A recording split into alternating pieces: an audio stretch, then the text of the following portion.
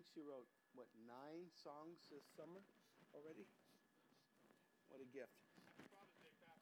Happy Father's Day to all of you.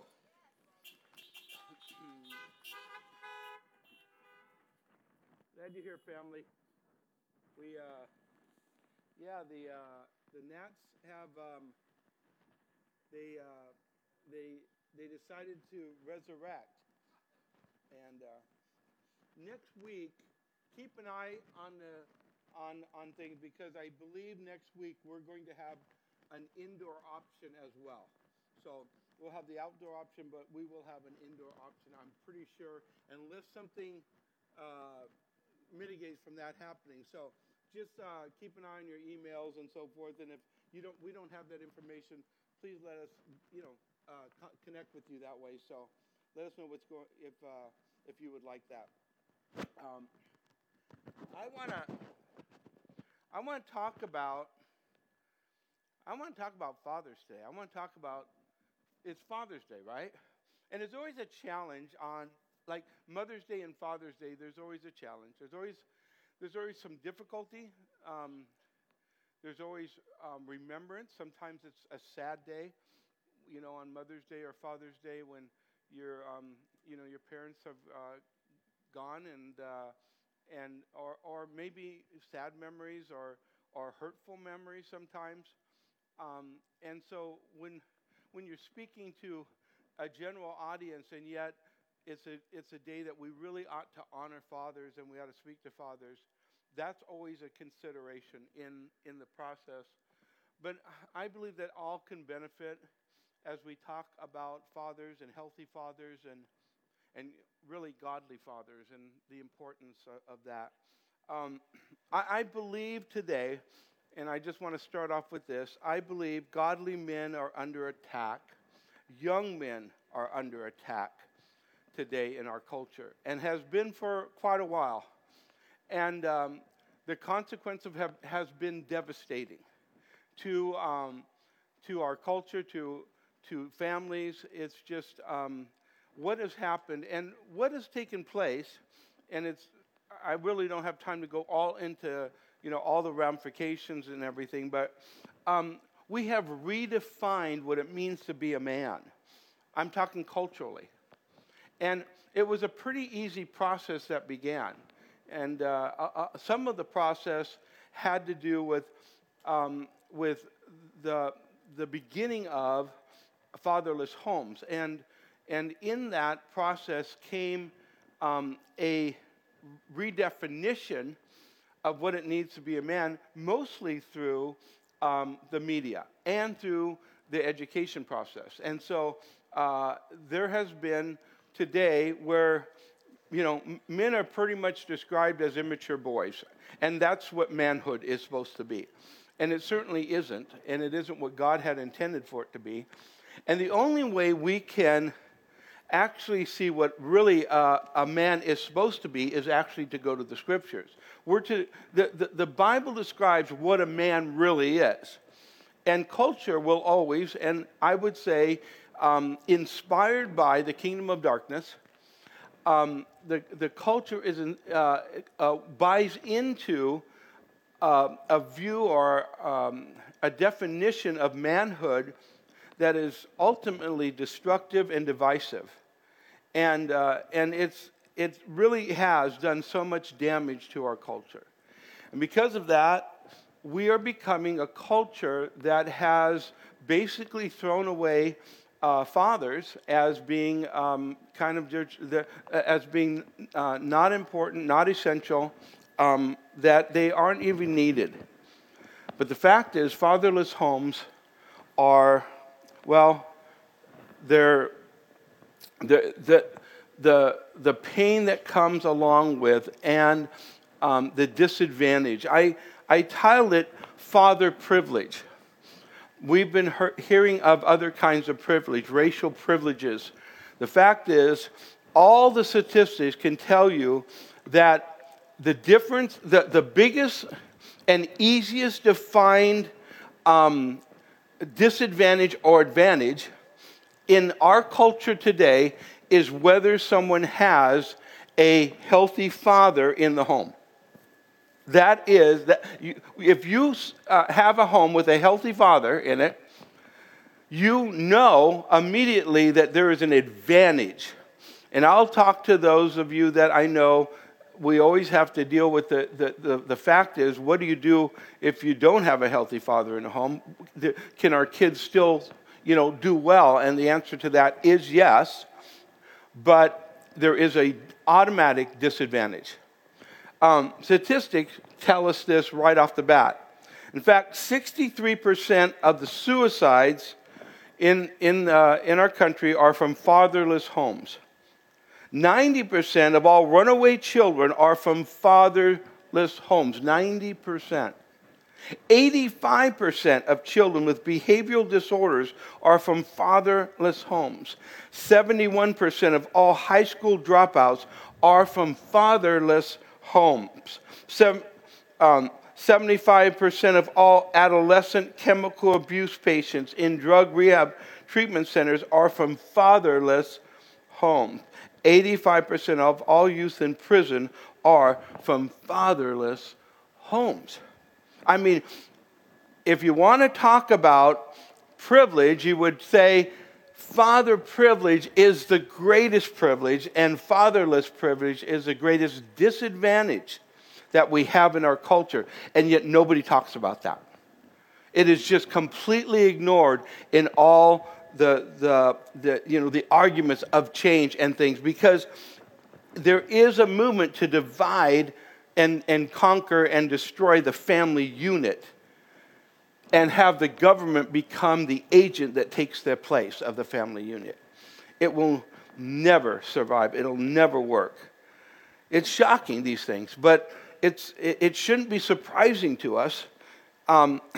Fathers influence so far more important things in society than we give credit to. We don't really understand. And that does not diminish the role and the importance of mothers in the home. God has designed both mothers and fathers in complementary roles. And if you take one out, then there is a very important element that is missing in the family unit that is essential.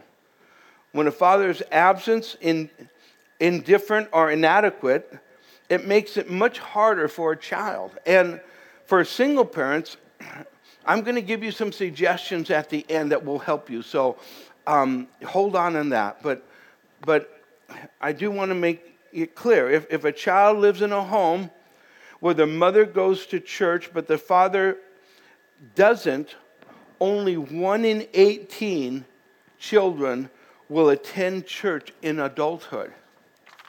On the other hand, if a father attends church where the mother does not, 66% of the children will attend church in adulthood. When both parents attend church, 75% of the children will become regular attenders. And I believe that could be 100%, or at least close to it, with some simple changes in the family in understanding what needs to take place early on as we're raising our children. And, of course, decisions made in adolescence that parents can make if you have two people going, two parents coming to church, your children should, 75% is not high enough. I believe it should be way up there, simply because there are some things in our culture that are really pulling against our kids. If we understand them, we can make the adjustments. So, the importance of dads, and so I want to just say this, dads, those of you that are here, thank you. I thank you for being here. Thank you for you and for the family, for the church. The fact is, Father's Day, and I had to check this because I didn't believe it at first, because it's not characteristic of our church, and hasn't been, but Father's Day is the lowest attended Sunday church service of the year. Lower than Labor Day and Memorial Day and some of the other days that you would normally consider. And And that's a sad statistic. I'm grateful because of our men's ministry and all the men in our church that is not the case in our church, but it hasn't been over the years. But I understand the fact is we need more godly fathers. And so I want to talk about being a godly father. And we're going to be in Deuteronomy 5 and 6 this morning as we talk about this. And I'm just going to give you 3 points, dads, okay? 3 points. Because I know that you're ready. At some point, you're going to have a great lunch. All of you men already got breakfast in bed, right? And you had just had a wonderful morning already. And so we want to make sure you have a great afternoon as well. But godly fathers, if you're writing this down, put this down. A godly father has a healthy respect for God. A godly father has a healthy respect. In Deuteronomy chapter 5, I'm going to be in verse number 24, and this is where the law is being brought up again before the children of Israel go back into or head toward the promised land after they've wandered for 40 years. And there's a rewriting, or not rewriting, but rereading of the law, and advice is given for parents in raising their children. So if God's given advice, we got to take heed to it, right? And he said, surely the Lord our God has shown us his glory and his greatness, and we have heard his voice from the midst of the fire, and we have seen this day that God speaks with men, yet he still lives. Now, God spoke, listen, to the entire people of Israel. God spoke. Could you imagine seeing God manifest and speaking to everyone at once? Everyone's hearing God. And there's this great, God is speaking with this great voice, and you could hear it. It's probably booming, the loving voice of God. And it says, we have seen this day that God speaks with men, yet he still lives. And now therefore, yet he still lives, meaning men, we still live. God spoke and we still live, which is surprising to them. Now therefore, why should we die? For this great fire will consume us. If we hear the voice of the Lord our God anymore, then we shall die. For who is there of all flesh who has heard the voice of the living God speaking from the midst of the fire as we have and lived? And you go near and hear all that the Lord our God may say, and tell us all that the Lord our God says to you, and we will hear and do it. So what has happened is God spoke, and they all are frightened. I mean, they are completely frightened, and they say this. They say, Moses, we don't want this anymore. Okay? We don't want to hear God anymore. We don't want to see the fire. Listen, you talk to God, all right? Because we lived through it. He didn't kill us, but we don't want to risk that anymore. You talk to God.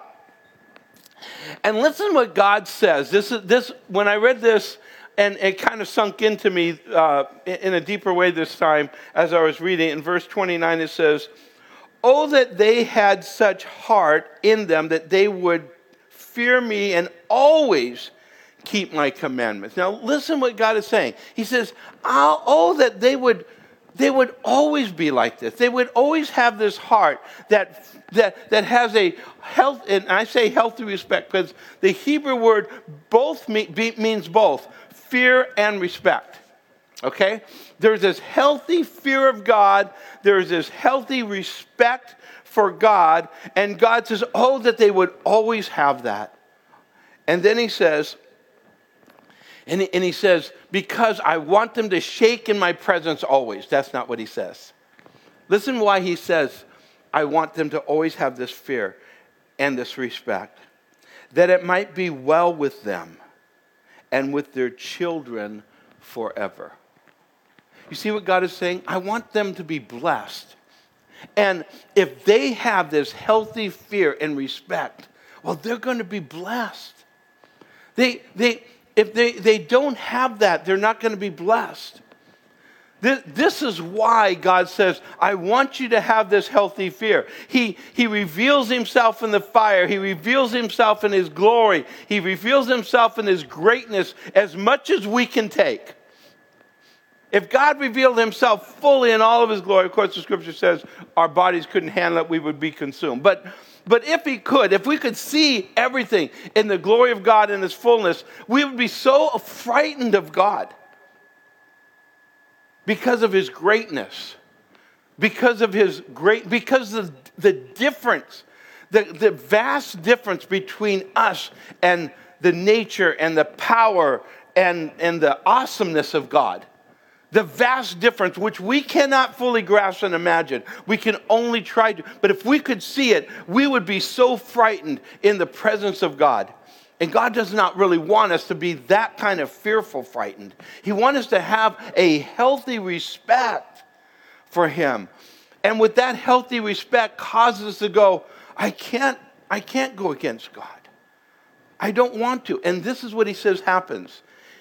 It's so that you would be blessed and your children and your children's children and your children's children's children. That if you have that healthy respect, that God will bless you and your children, everybody say forever. Forever. Forever. See, so God says to them, and so this healthy respect is absolutely essential. It's absolutely essential. And then he says, now this is a commandment. And these, I'm jumping to chapter 6, verse 1. Now this is a commandment, and these are the statutes and judgments which the Lord your God has commanded to teach you, that you may observe them in the land which you are crossing over to possess.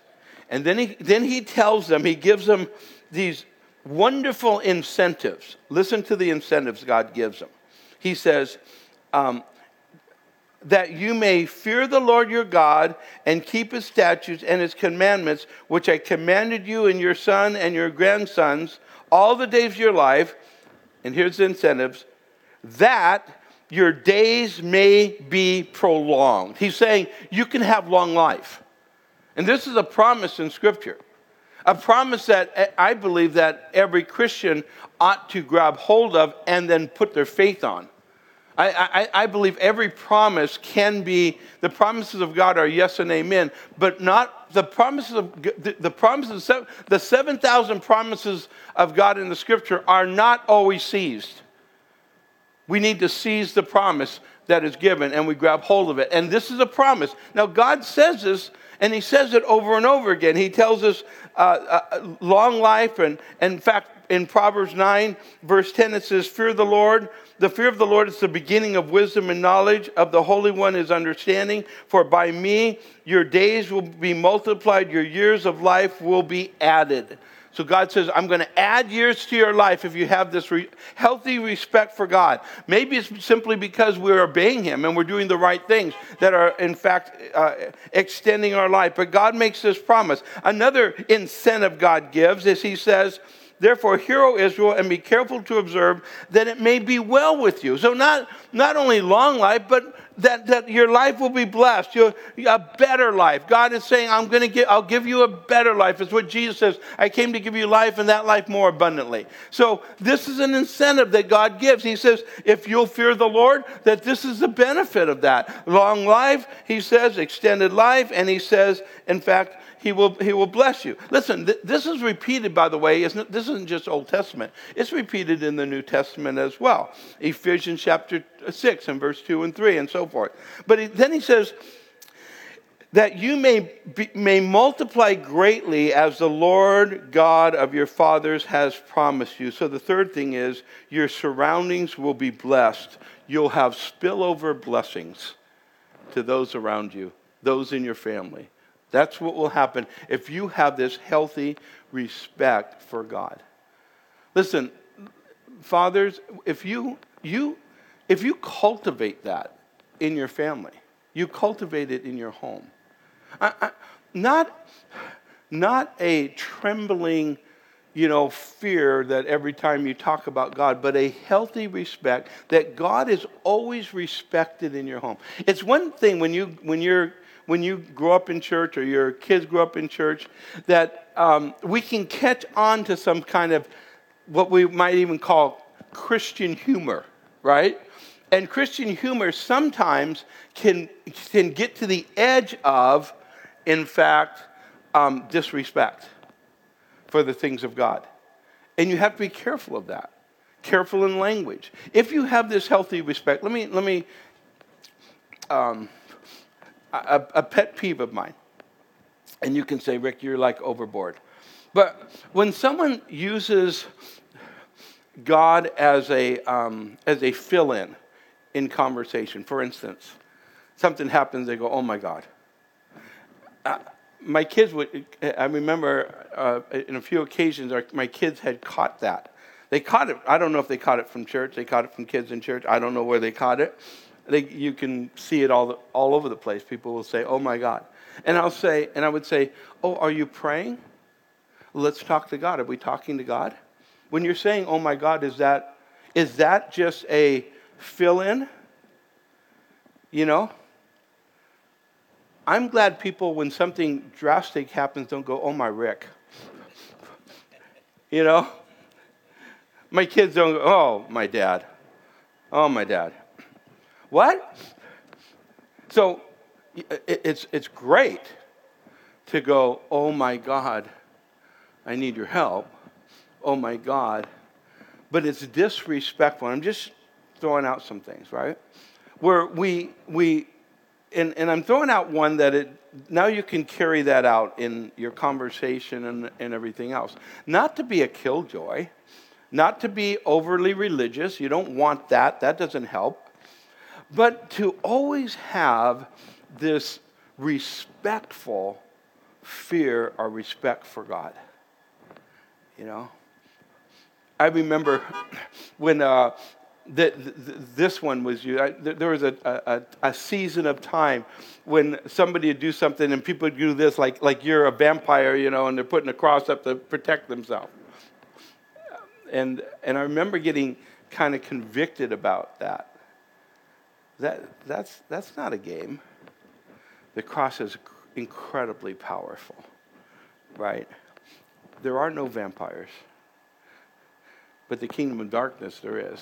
And the cross is powerful against that. But it's having that healthy respect, building it into our family life, that healthy respect for God. Godly dads have that. They have a healthy respect for God. Now, he goes on, and the second thing is this. A godly father loves God intensely. A godly father loves God intensely. Hear, O Israel, the scripture says, the Lord our God, the Lord is one. You shall love the Lord your God with all your heart, with all your soul, and with all your strength. A sincere love for God. That you have it, because if you don't have it, you will not be able to pass it on to your children. That you have to cultivate a sincere, full love for God. That if you love God, it is known. That your kids know. My kids were taught not only that we love God, but that was the most important thing in our life. It was more important. It was more important to me that my kids loved God than anything else. I had no other further dream for my children than that they loved God with all of their heart. I didn't care if they were, an Oxford Rhodes Scholar or anything like that. I mean, that'd be great. Save a few $1,000s in college tuition and so forth. But that was never the goal.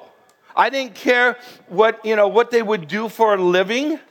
I certainly was not interested in promoting them to be in the ministry. I know the difficulties and challenges of that, even though some of them made that decision, I believe, based upon the call of God, but that was always the most important. I didn't care about any of those things. The only thing I cared about, because I knew if they loved God first, if God was the most important in their life, that everything else would work out. But if God wasn't first, no matter what they did, it would never work out. That they could achieve great achievements in this world standard, and they would have failure in their life and in their family. And that the love of God is the most important. And so when God is talking to the children of Israel about their family, about their generations, about what the one thing he says you have to love the Lord with all your heart, your mind, your soul, and your strength. That God requires that and desires that. But as it is with the fear of the Lord, the desire that God has for that is not only because he loves you and he wants that reciprocated in the same way that he loves you, and he understands you. You can never love him in the way that he loves you. He'll always love you more than you. His capacity to love is far greater than your love for him. And so he loves you more, and I understand that. It was a very awakening time for me in my life when I reached a point as my children got older, and I realized that I loved them more than they loved me. That was a shocker for me, because I just knew they loved me so much. But there were seasons where I obviously became irritating to them. And some of it was warranted and some of it wasn't. But the point was simply that I recognized that they didn't have the capacity to love me as much as I loved them.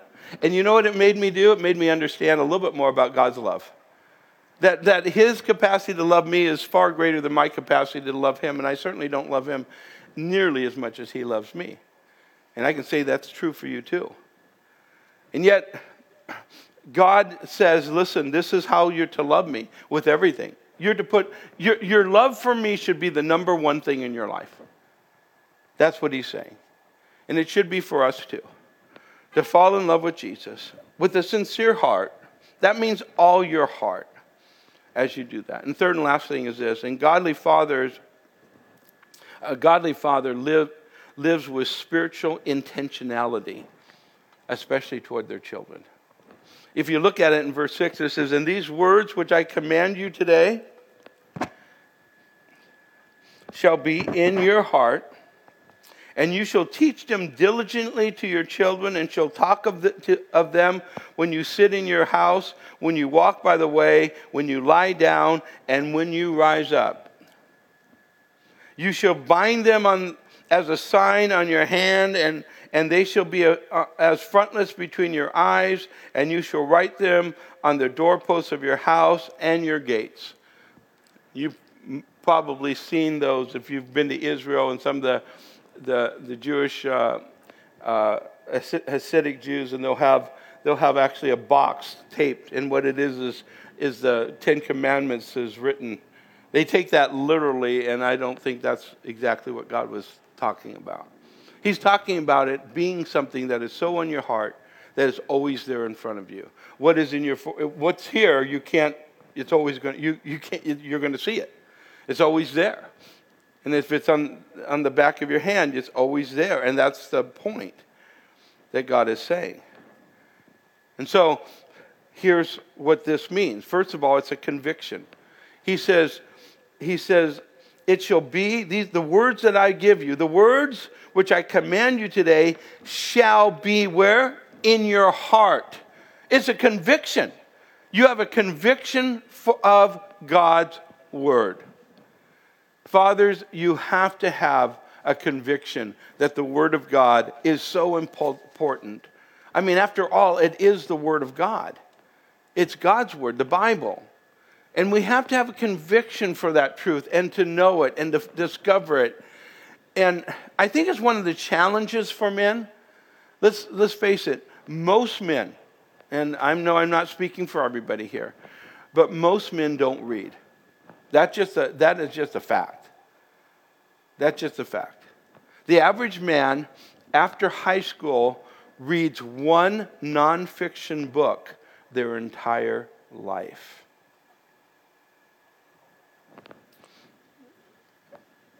That's kind of scary, but it's fact. It's fact.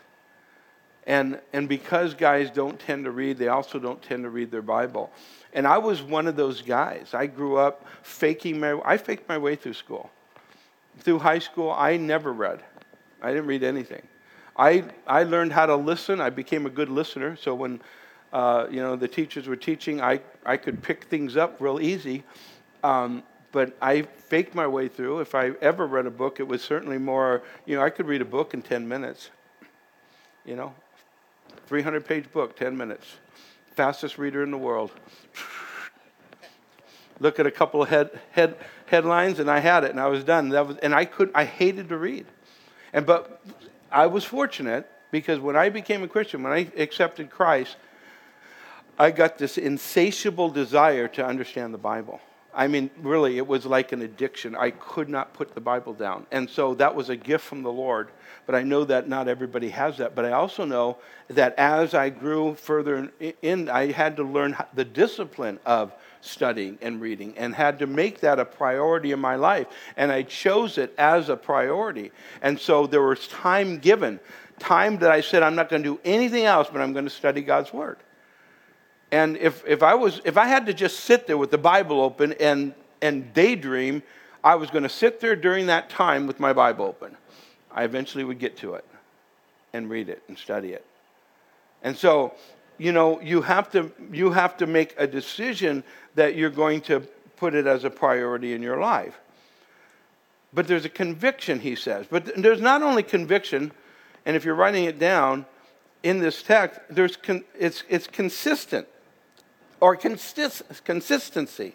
See, he says that we're to teach them diligently. Now, we're going to teach our kids diligently. That means we do it with intentionality. We do it diligently. We make sure we're helping our kids understand who God is and understand the Scriptures. So we have to learn first. And we have to find ways in which we help our kids learn the Scriptures. I would say we are very fortunate, and I want to say this also to any single moms here, that how important church is in helping you, because if you do not have a healthy, godly, husband or a father in the home, well, we've got some pretty healthy men in our church who are great examples of that, both in our children's ministry. I know Pastor Joe's been in there for forever, and Pastor Scott in our youth ministry, and others. We have men in that, and we're always encouraging men of God. Listen, if you want to invest, if you really want to invest in kids and invest in young men, get into our children's ministry. Join up, serve in our children's ministry. I'll tell you what, so many of our children need a godly example, and it's an incredibly important supplement for raising our kids. Church is not going to raise your kids for God. You have to do that. But church is a great supplement in helping you do that. And I want to encourage you to make sure your kids are in children's ministry, not just on Sunday, but they come during the week, and in the youth group they come and they're part of, and you make that an important part of their life. Our kids, there are times, not often, they love church most of the time. They grew up in it. It was always part of their life, and they have so many friends because they're always at church. They build friendship. But there were times when they didn't want to go to church. Guess what I did? I made them go to church. People go, well, will you make them go to church? Won't that sour them? No parent thinks that way about school. I mean, a kid says, I don't go to school. So, what does that have to do with anything? You're going to school. Why? Because it's important. You go to school. And yet, when it comes to church, there are too many Christians that think the value of church is a lot like what Governor Newsom thinks about the value of church. It's way down on the totem pole. It's not even important. A good liquor store is more important than church. And there are a lot of parents that think that way. My kids, they push against me making them go to church.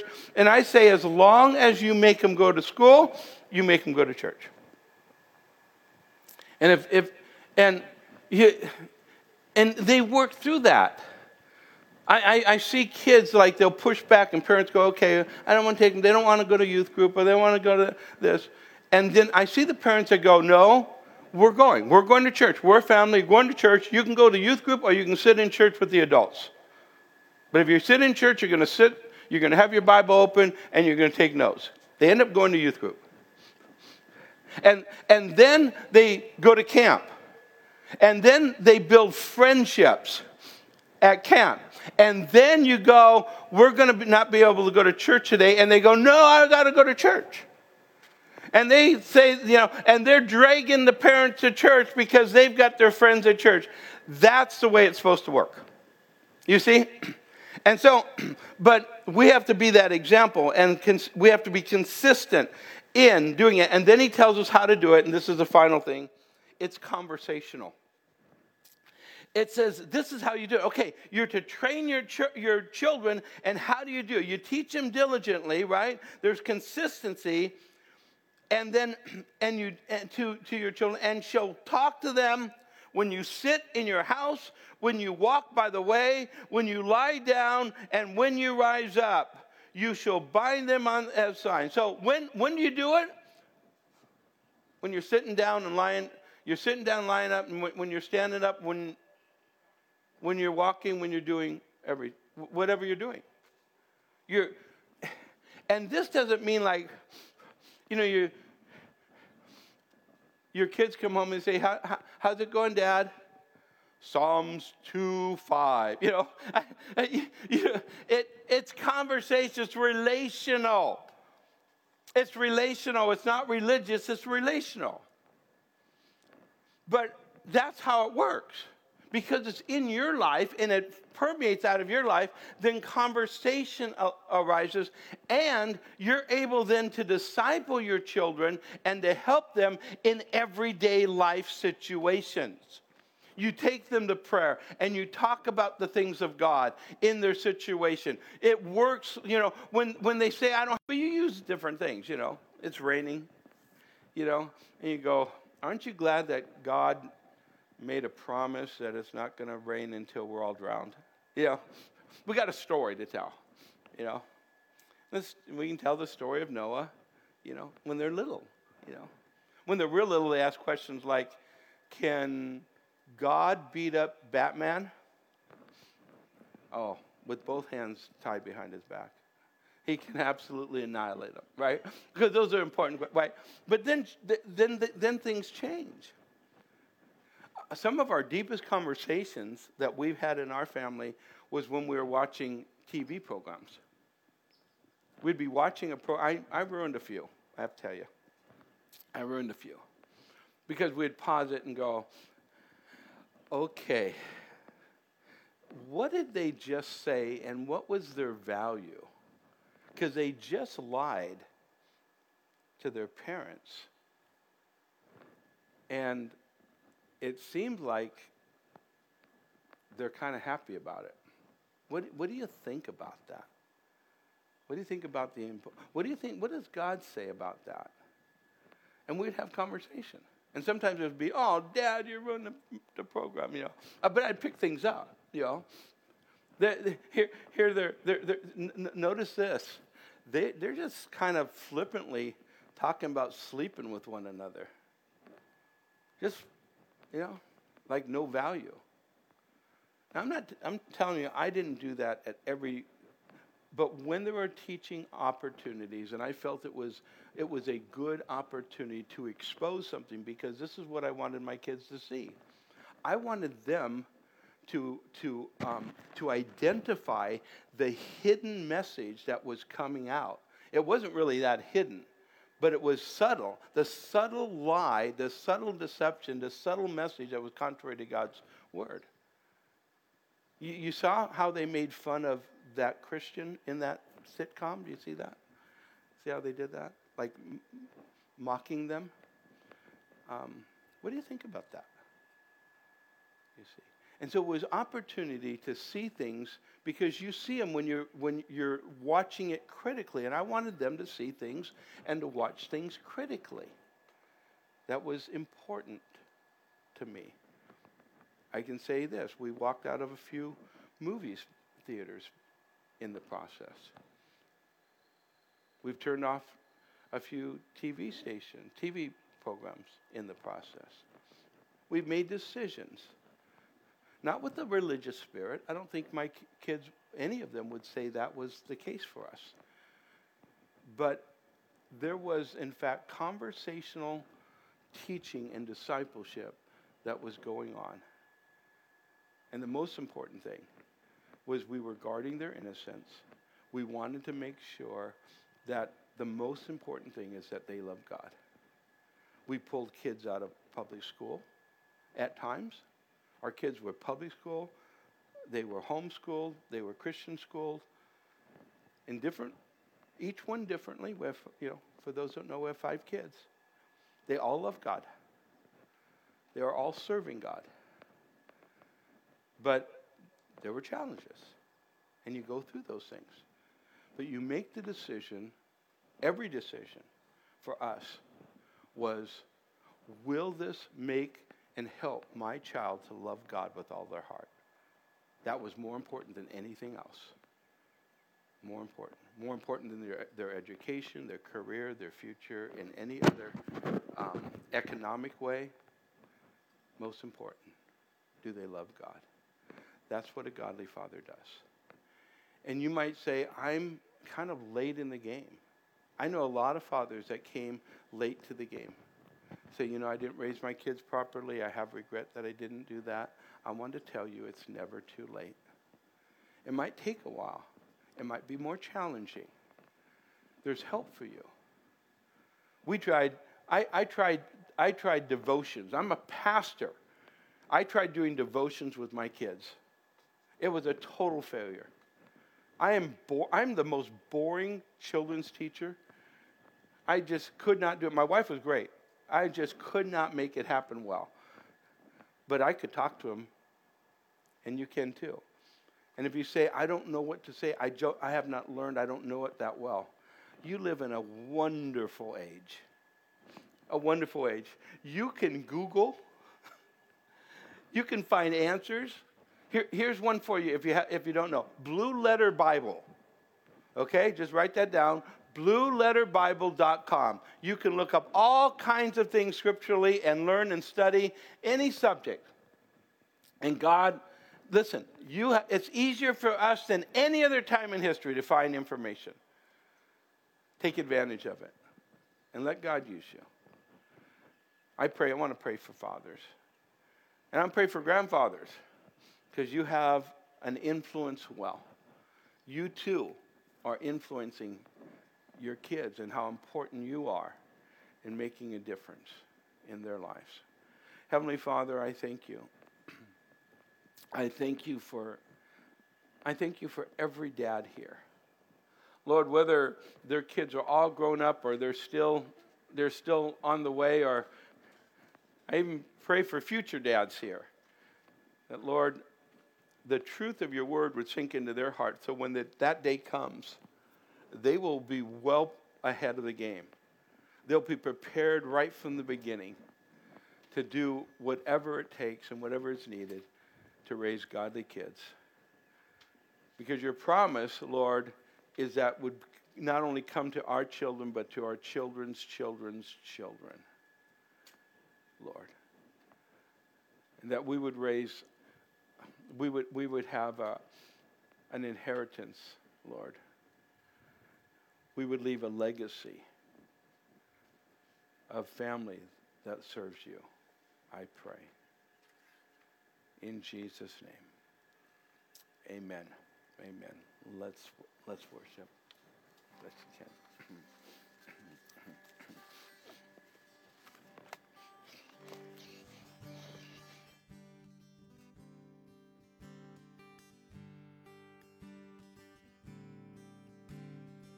I've heard 1,000 stories of what they think you're like,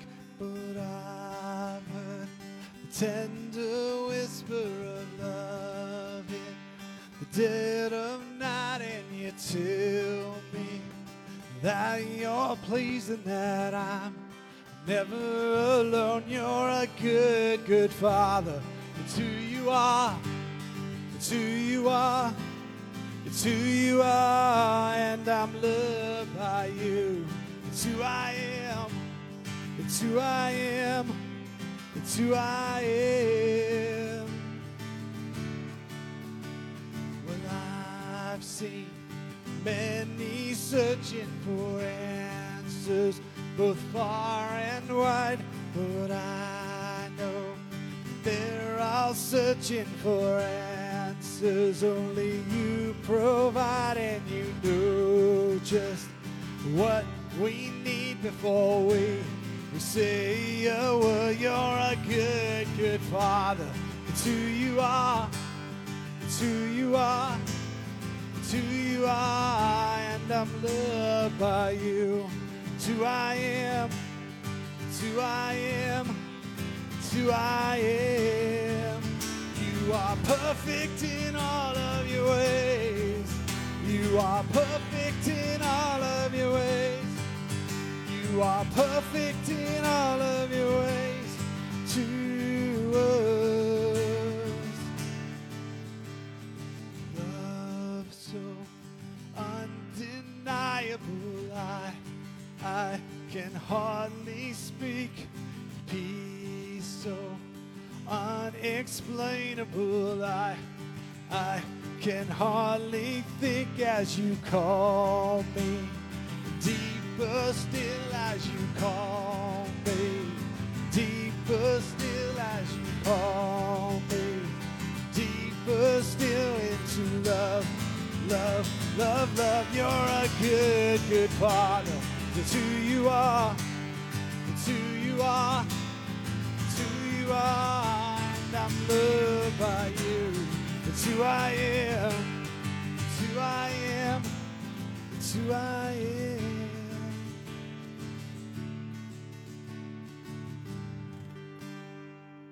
Amen. Amen. Have a great Father's Day.